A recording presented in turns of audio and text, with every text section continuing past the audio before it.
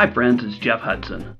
Welcome to the Relational Podcast, where we learn to measure, understand, and build successful business and service relationships. So the data is in and there's good news and bad news. Most of your employees say they're doing great financially and they're approaching retirement with confidence. That's great news, right? That's part of what I found through a recent study of public employees in Indiana. Relational Gravity surveyed more than 500 actively working state and local government employees aged 50 plus in March and early April.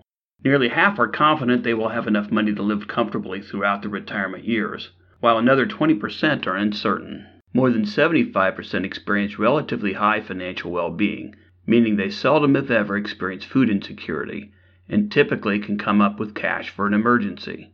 Those with higher financial well-being include men, married individuals, and whites. So if that's the good news, what's the bad news? The study found a significant number of those surveyed struggle to buy groceries and have reason to fear retirement. We found nearly a third worry they will not have enough money in retirement, and another 1 in 5 is struggling financially. Those reporting low financial well-being in the study include women, single individuals, and blacks. Their financial challenges include struggling to pay for groceries and having little ability to fund emergency expenses such as a car repair. So tell me something I didn't know. Is it news that singles, women, and minorities struggle financially? I would agree the financial struggle of minorities is, unfortunately, not new. But awareness of the scale of the problem, in this case 20 to 30%, is a sort of vital information an employer or plan sponsor must have if they care to make a difference. Traditionally, government employment has been a source of stable jobs, decent pay, and a good quality of life. But the Indiana survey data shows disparities. Women, those who are single, and black employees are more likely to struggle financially and face very difficult retirements. In this study, those surveyed participate in a government-defined benefit plan that provides a formula-based pension as well as a retirement savings account. As with many pension plans, benefits are based on a formula including age, years of service, and salary. However, in this case, those benefits are not protected from inflation. Any annual cost of living adjustments, COLAs, are not automatic and can only be made if legislated by the Indiana General Assembly. Those who enter retirement in difficult financial circumstances are likely to struggle even more as they age.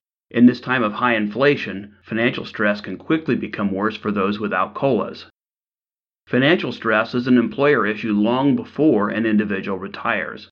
It can bleed into public employees' work lives, leading to high absenteeism, turnover, and workplace distraction.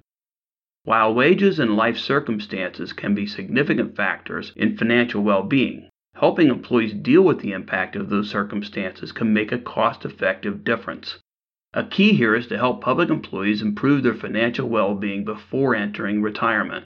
The data from our study and others clearly supports taking a strong look at offering financial wellness education programs for at-risk public employees.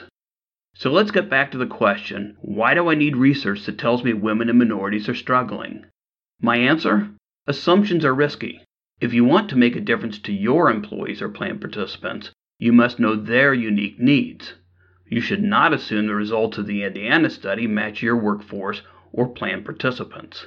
As a caring employer or prudent fiduciary, you have the opportunity to make a difference by first understanding the scale of the problem in your plan or workforce, then using that understanding to tailor a cost-effective program to the unique needs of those you serve. Contact me to learn how you can measure your employees' or retirement plan participants' financial well-being and retirement confidence. For a detailed report on the Indiana Public Employees Study, including methods and data, visit www.relationalgravity.com/study. Thank you for listening to another Relational Gravity podcast. Remember, it's about relationships always.